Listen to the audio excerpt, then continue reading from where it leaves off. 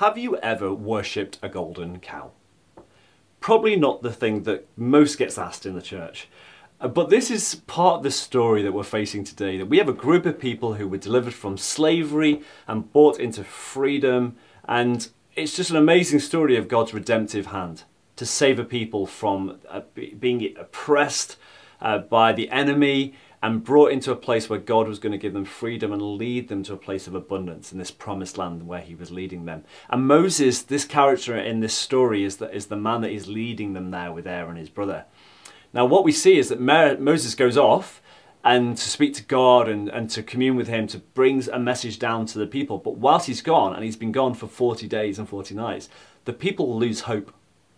And in losing hope, they turn their devotion to a golden calf.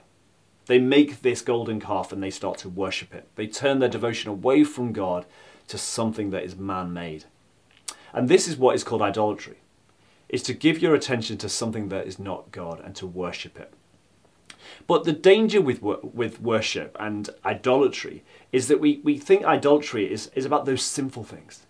You know, and we can all probably picture those things in our own mind, what doing something sinful is like. But actually, idolatry can be sometimes taking something that is good and making it a God thing in our life. And what does that mean? Well, for example, in our lives we have loads of good things, don't we? We have money, we have friendships, we have work. But if those things start to have more of an influence over us than God himself, we know it can potentially be becoming an idol in our lives. And so today what we're going to think about is, what does it mean to have an idol? And how can we learn from the Israelites about how to keep God the focus in our lives and to keep our worship on him? It's really interesting that the culture around us will promise us lots of things. It will promise us lots of things. It will give to us. It will satisfy us. And we know by giving our lives to those things, we do not get satisfied. And the New Testament captures this really well in Romans 12. So in Romans 12 it says, "So here's what I want you to do, God helping you. Take your everyday, ordinary life, you're sleeping, you're eating, you're going to work, and you'll walk around life, and place it before God as an offering. Embracing what God does for you is the best thing you can do for him. Don't become so well adjusted to your culture that it fits into your life without even you realizing. Instead, fix your attention on God. You'll be changed from the inside out. Readily recognize what he wants from you and quickly respond to it. Unlike the culture around you, always dragging you down to its level of immaturity, God brings out the best in you, develops well-formed maturity in you." Isn't that interesting? That what it's saying is those things around you can actually develop the way you are. It will form you, it will make you think differently and behave differently. And ultimately, it can distract you from worship of God. But we don't want to focus on the idol in the story. That's not where we want to put our attention, because we want to be focusing on what led them to that place as a people. Because they saw miraculous provision, didn't they, this people? My wife works in a behavioural support unit, and for those teachers, they never focus on the behaviour of the children. They'll always focus on what leads them to behave like that. And there's always things in our lives that we can use to point to the behaviour. There might be things in your life that cause you to behave in a particular way, but we can't lean into those things anymore as Christians, because we believe that God is able to set us free. Just as much as God has set people free from Egypt, he can set us free from those things in our lives that draw us to bad behaviours, to giving our attention to the wrong thing, that God is working that in you today. You know, they did that. Moses goes off into the mountain and they justify worshipping this cow based on the fact that Moses had disappeared. They were probably feeling abandoned. They probably were feeling that their hope was lost because suddenly they weren't going the direction that they felt they were going in, that things had changed. And in the midst of that, they turned their attention away from God to worshipping an idol. And so what can we learn from the Israelites in this story that will help us focus our attention on God? What did they do that they shouldn't have done? And what can we learn from that in our pursuit of him? Also, first of all, they lost sight of their salvation. You know, for those of us who know Jesus, he has saved us. He has set a new heaven before us, a new life, a life of abundance, a life eternal with Jesus. That he has put that in our hearts and he has radically changed our lives. He has set us free from darkness and from sin and brought us into a new kingdom where we can worship him and know him forever and know that life in abundance here on earth. And this is what the Israelites had had. They'd been released from the darkness of the oppression of Egypt over them and been brought into freedom. But they were forgetting that. They were forgetting the song of their hearts that was meant to be worship, that was meant to be celebratory, to remember what God had done and was continuing to do for them. We've been learning in Lent, haven't we, about how to be thankful. They'd forgotten how to be thankful. And so I want to encourage you, just with this first point, is to be thankful. Think about all the things that God has done for you in Christ. How he has set a new hope and a new future in you to take you forward in him for eternity. And maybe just think about how you can spend a bit of your day just reflecting on that, especially as we lead up to Easter, remembering the cross and being thankful for his mercy and his goodness towards us. Secondly, they didn't see what God was forming in them. That God was forming in them a heart for him, but also he was making them a people for him. He was making them a people that would love him and be transformed by him, that they might be blessed, that they might be a blessing. And they lost track of that. They lost track of what God was working in them. You know, God is forming something in you today.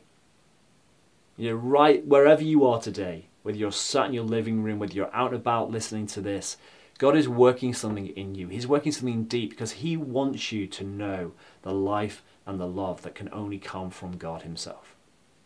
That he might form something in you, that he might make you more like Christ, that you might reflect his goodness to the world. And they'd forgotten that. They'd forgotten who they were becoming. And so let's learn from that today. Let's think about what is God making me to be today? What type of man is he making me? What type of father is he making me? What type of work colleague is he making me? Think about what God is making you, wherever you are, whatever your circumstance is. What is God forming in you? Because that is what he's interested in today, is who you're becoming.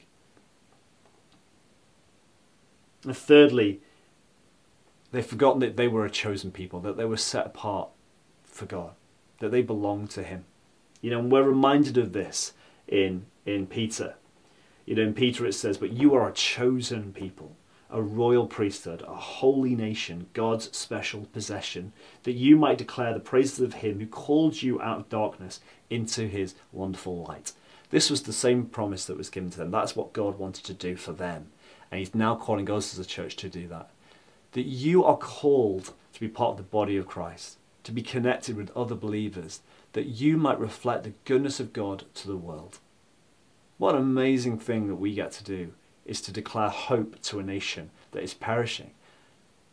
To declare hope to a people who are hopeless. That we are a people who can reflect God's salvation to a world. You know, this is the echo of the church.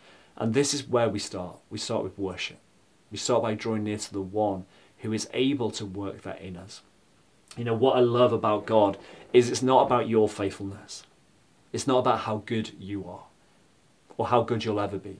But it's always about God's goodness and his faithfulness towards us. In 2 Timothy 2:13 it says, "If we are faithless, he remains faithful, for he cannot disown himself."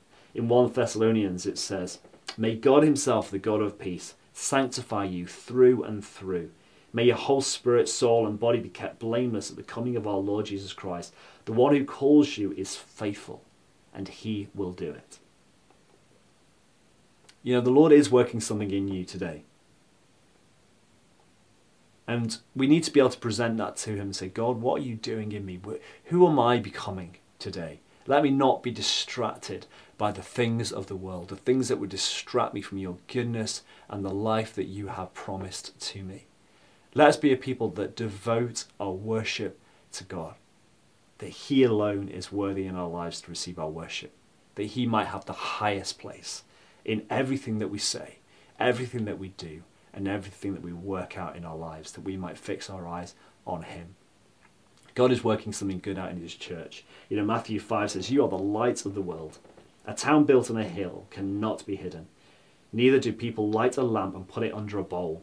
Instead, they put it on its stand, and it gives light to everyone in the house. In the same way, let your light shine before others, that they may see your good works and glorify your Father in heaven. We have the greatest news of all. As the church, we are the carriers of good news, Jesus Christ. You know, again, as we approach Easter, we're reminded of the cross, that Jesus himself stepped into our lives and gave us a way to know God, that we might be set free from darkness, set free from slavery, and have a life in eternity with him. And we get to share that good news with others. We get to reveal that goodness to others, that we might reveal who he is through us, through the church.